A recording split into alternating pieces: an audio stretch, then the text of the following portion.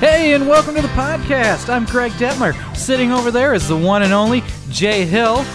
We are a couple instructional coaches here in Iowa, and since Jenny's feet have fallen asleep and we finally figured out how to get our technology to work, this is the Instructional Coaching Corner, the podcast. Jenny, how are you doing today? Well, other than the pins and needle in my foot, I'm great. If you wouldn't have taken so long to figure that out. Okay, here's how you get rid of it. You stand up. You pick that foot up, the one that's tingling, and you stomp it on the ground as hard as you can. That's okay. You ever have both your feet fall asleep at the same time? No, that sounds awful. So I remember once I was sitting crisscross applesauce. Hands in your lap?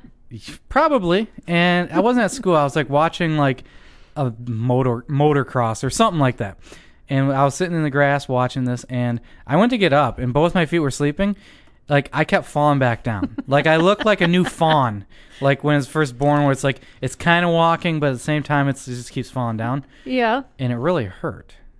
I hear people can break their, like, ankles pretty easy when their feet are sleeping. Well, I do feel like when you get up to walk, you can't feel your foot, like, picking up. You don't know if you're picking your foot up or if it's stomping down. It just feels really weird. So I will stay sitting, and I will bear through the pain. I got it. I'm good. And that's the thing, Jenny. If you kind of think, maybe this pain's not as bad as I thought, you'd be kind of showing a little bit of a growth mindset-ish, a little bit. A little bit. That was a terrible, terrible segue into, we are talking about the happiness advantage again. We are. Because we've been talking about it for like the last 3 or 4 podcasts. And we're going to do a few more, but we're going through Shawn Achor's book, The Happiness Advantage. And today we're talking about, in the book, it's called The Fulcrum and the Lever chapter. However, our district calls it Mindset Matters and ties it pretty closely to growth mindset stuff. I agree. I think it goes a lot with what we talked about when we had Trevor Reagan here, just kind of that growth mindset and how to build a growth mindset and the importance of why we should have that growth mindset over that fixed mindset. Shawn says that happiness is not about lying to ourselves or turning a blind eye to the negative, but about adjusting our brain so that we see the ways to rise above our circumstances.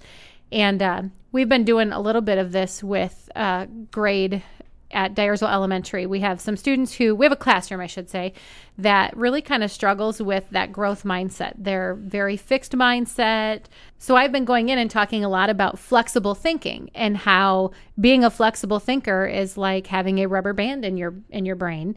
And sometimes when things don't go our way, instead of being fixed or stuck on that one idea that we think needs to happen, that we need to be flexible. And so it goes along with, what Shawn says in the book about rising above circumstances and just kind of looking for the positive and looking for the good and seeing where we can go. Even if we have a failure or make a mistake, where can we move on? Yeah, it kind of goes back to that whole thought that our perceptions often become our reality in either direction. Yeah, I agree. So, Jenny, have you ever been on the playground? You ever gone to a playground? Yes. Not like a new one. We're talking one from, maybe like the 90s, early old 2000s. School? Yeah, an old school one. That has like the 70s? Not that old. God. Yes, yeah, no. So playgrounds, here's 3 things I remember.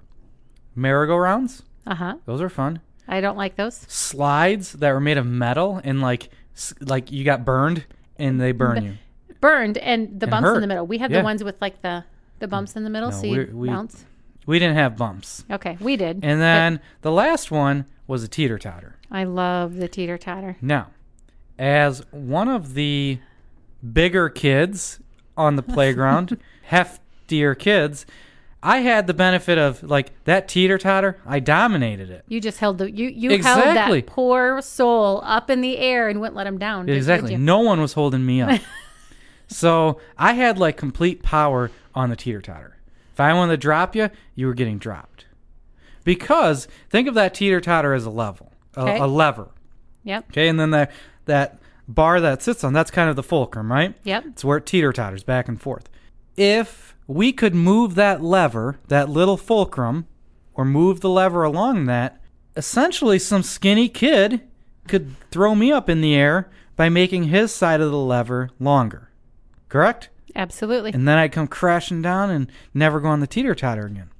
That's kind of the same thing Sean says with like mindset, is if we can move that mindset, it changes the way we see things in such that we have a better attitude. Things that were once more challenging may now become easier for us to do. Absolutely. One of the examples that he gives that I really loved was the hotel maids example. Do you remember that one in the book? Enlighten me. Okay, so this one was where there was a group of maids that worked in a hotel, and when they were at a meeting, a comment was made to a handful of those maids that said, "Oh my gosh, I would love to do your job. You know, you work so hard all day long. You're on your feet. Like, it must be really easy for you to lose weight." All right. So these maids kept thinking, "Oh my gosh, I am exercising all day. I'm walking, I'm pushing carts, I'm making beds. I'm chasing kids who are stealing little soaps off my cart." That might happen. Yeah. I remember my dad like made us do that. Like, Really? go get that soap. We need. It's like, what are we gonna do with this? Like, why do we need all this soap? We never used it, but we went and took it. Yeah. Well, I don't know. Well, then if the maids were chasing you, then yes, you did give them extra exercise. So, and after a few weeks, what they noticed and what they found is that the maids who were told that all the exercise they did throughout their job, they actually started to lose weight. Compared to those that were not told that, they didn't lose any weight. They felt tired. They felt sluggish, where that fulcrum, we moved that fulcrum just a little bit. And those maids began to realize and think, hey, this is pretty cool. Yeah, I am exercising all day long and I'm losing weight. So yeah, and then that group of maids, they were going up and down the steps, and on each landing they did 10 burpees. So they were really into it. Yeah, good for them though. I hate burpees. Yeah, burpees, they're not much fun. Hey, that also reminds me. So there was a psychiatrist, Ellen Langer. I believe that's how it says it.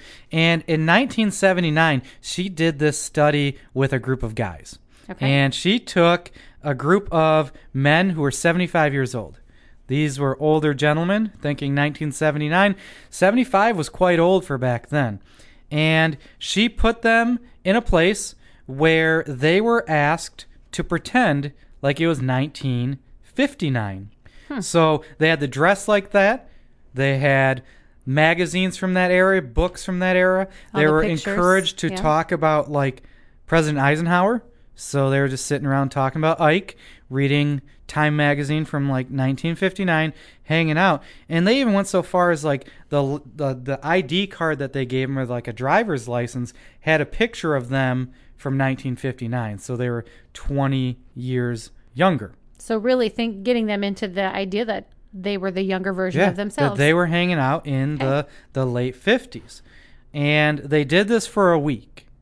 And after a week, it was amazing the results, that just shifting their mindset, thinking like this 1959 made such a difference like physically within their bodies. So they tested each person prior to going. And like physical test, mental test.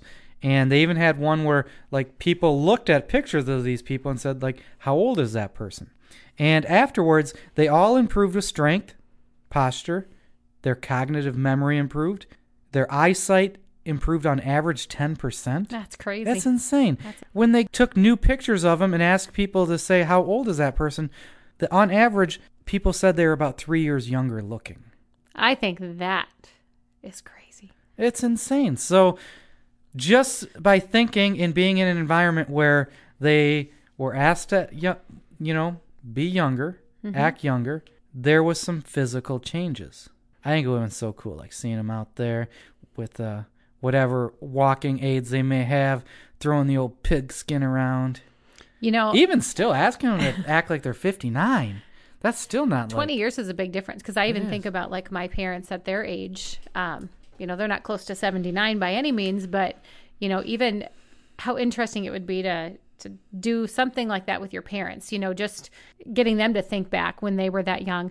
Actually, that kind of happened to me just recently, Greg. Back in the day when I was in high school, I was the windmill pitcher for our softball team. You're an animal.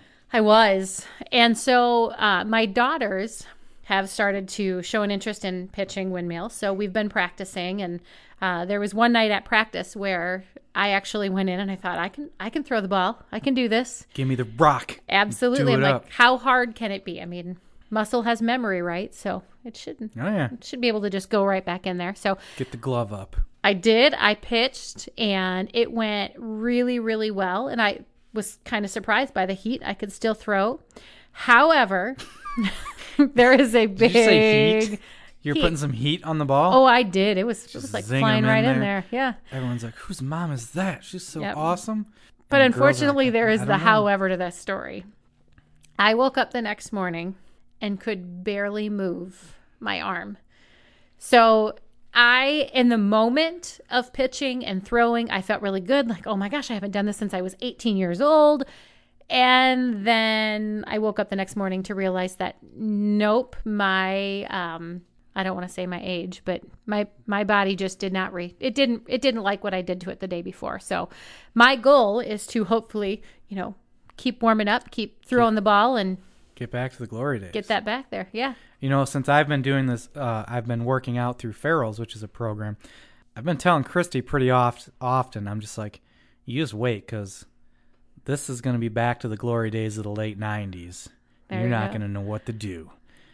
To which she just chuckles and laughs at me because I'm hobbling around and have been sore for the last 4 weeks. But So you're not crouching around like the jungle tiger anymore around school? well, it's more of like a stumbling around. And if I need to just kind of like fall out in front of people and be like, hey, be a jungle tiger, not a zoo tiger. Oh, I love it. So, I love it. yeah, I'm still doing that. Awesome. Good for you. So back to that story about those guys, Ellen's little test showed that their perception impacted their physical reality. That goes further than just that test. I mean, think about it, Jenny. Have you ever had a day where you woke up, you opened the windows and the birds were chirping, and it was like a nice blue sky day, maybe one of the first real nice days of spring, and then you went to work and you're just like, I just feel like I'm doing, like that stuff's easier, that I'm better at what I'm doing. You ever had those days? Absolutely. And Yeah. then it's just because you're in like a positive mindset that stuff becomes, it puts you in like a growth mindset where you're okay taking on challenges. I think the fact that you're looking for the positive right away and you're noticing those positive things around you to start your day off right, and you're choosing. Mm-hmm. I think that's a big part of it, that you have to choose to have that positive growth mindset, and that it's not just something that you either have or you don't have. You have to work to build that growth mindset. And I think that's something that, we've talked about in our previous mindset podcast about, having a growth mindset is a choice, and kind of the same with this fulcrum and lever. Moving that fulcrum to having more of a positive attitude and a positive mindset, growth mindset, is definitely a choice. And it's kind of a work habit. Like, we've got to work at it. And yeah, every day there might be something that kind of throws you for a loop, but it's constantly thinking and seeking out those positive things that put you in that growth mindset. I agree with you. So in like a practical standpoint from my life, I'm thinking if I have a big project that I'm working on that I'm kind of dreading. So think back to when, that's what it was. I figured it out. Coding story. Yay. So in a practical sense, Jenny, do you remember like a couple years ago when we went through all our assessments for ELA and decided that we were going to pair them up with an Iowa Core standard. Oh, And this guy like came in to every meeting, and we had like, I feel we probably had like 45 hours of meetings doing this, like At least. over a few weeks. And every time I'd come in, it was like total Eeyore. I'm just like, this coding sucks. You didn't enjoy that. And I was bringing the team down.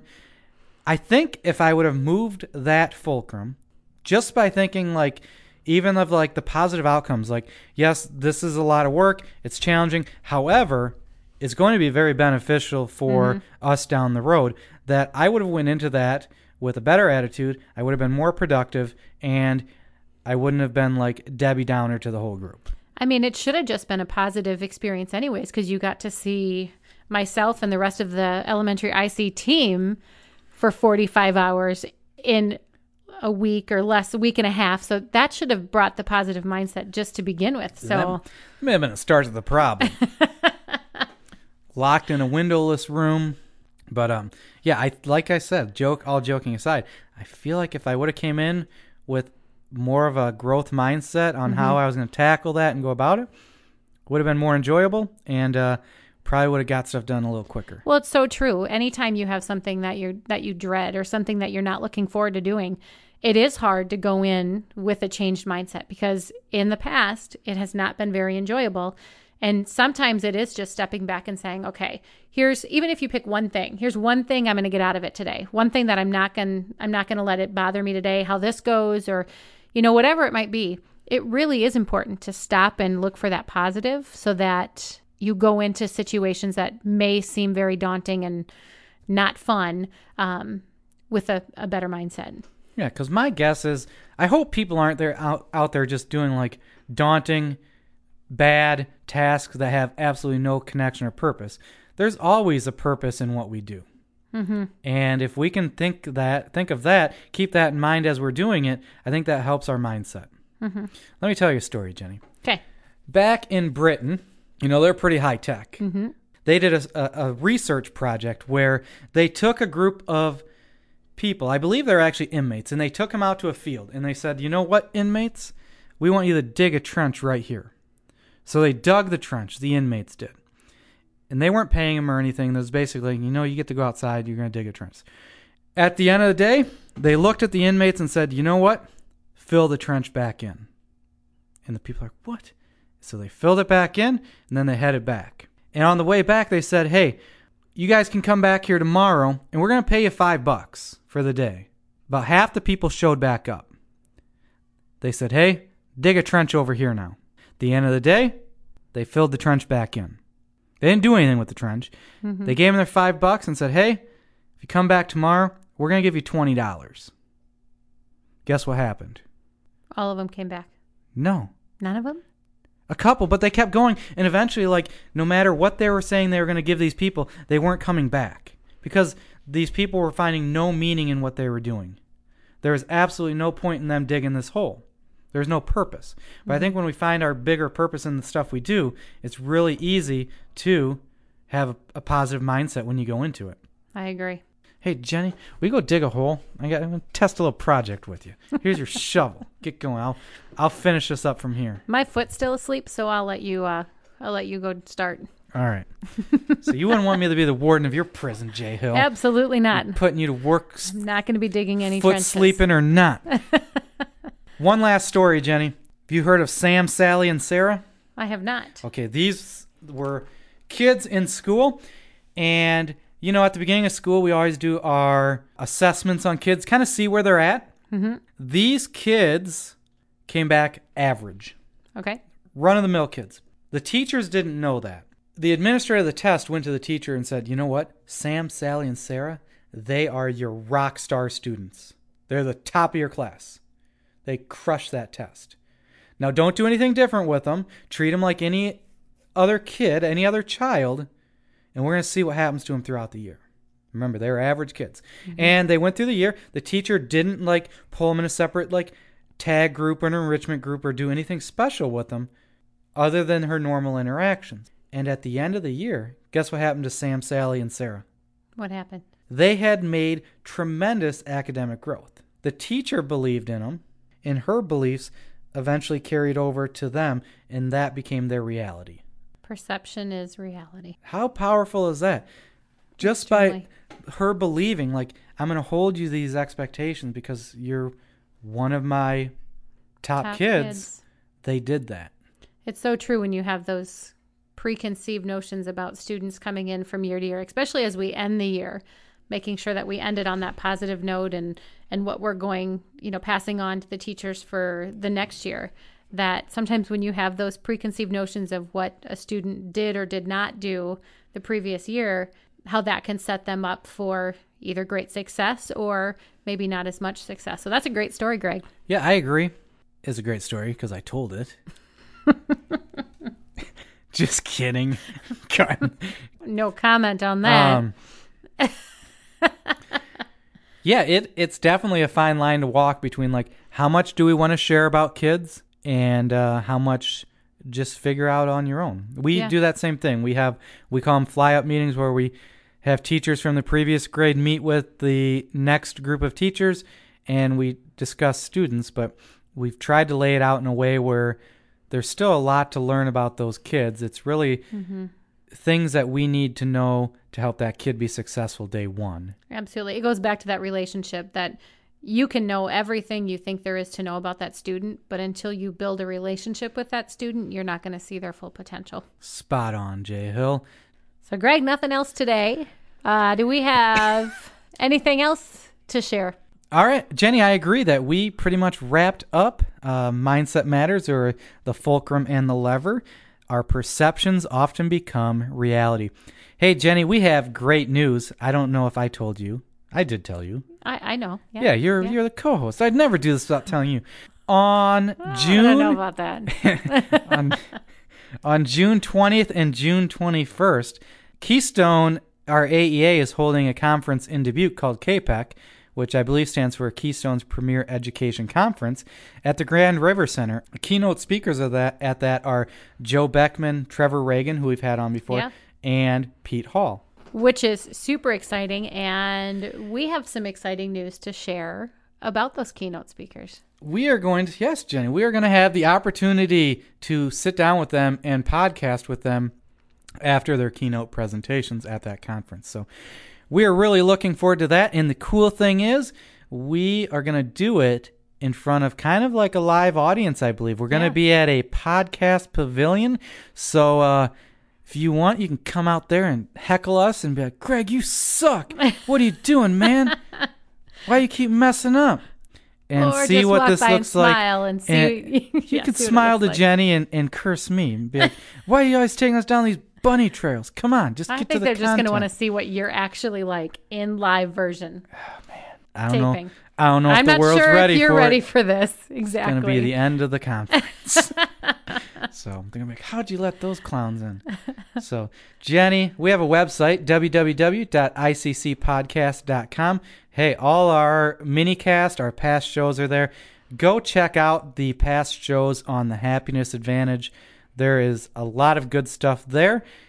You can also find us on Twitter, Facebook, Instagram, and Pinterest. That is correct. So as we leave, ask yourself, what one thing could I do tomorrow that will make me a better version of myself?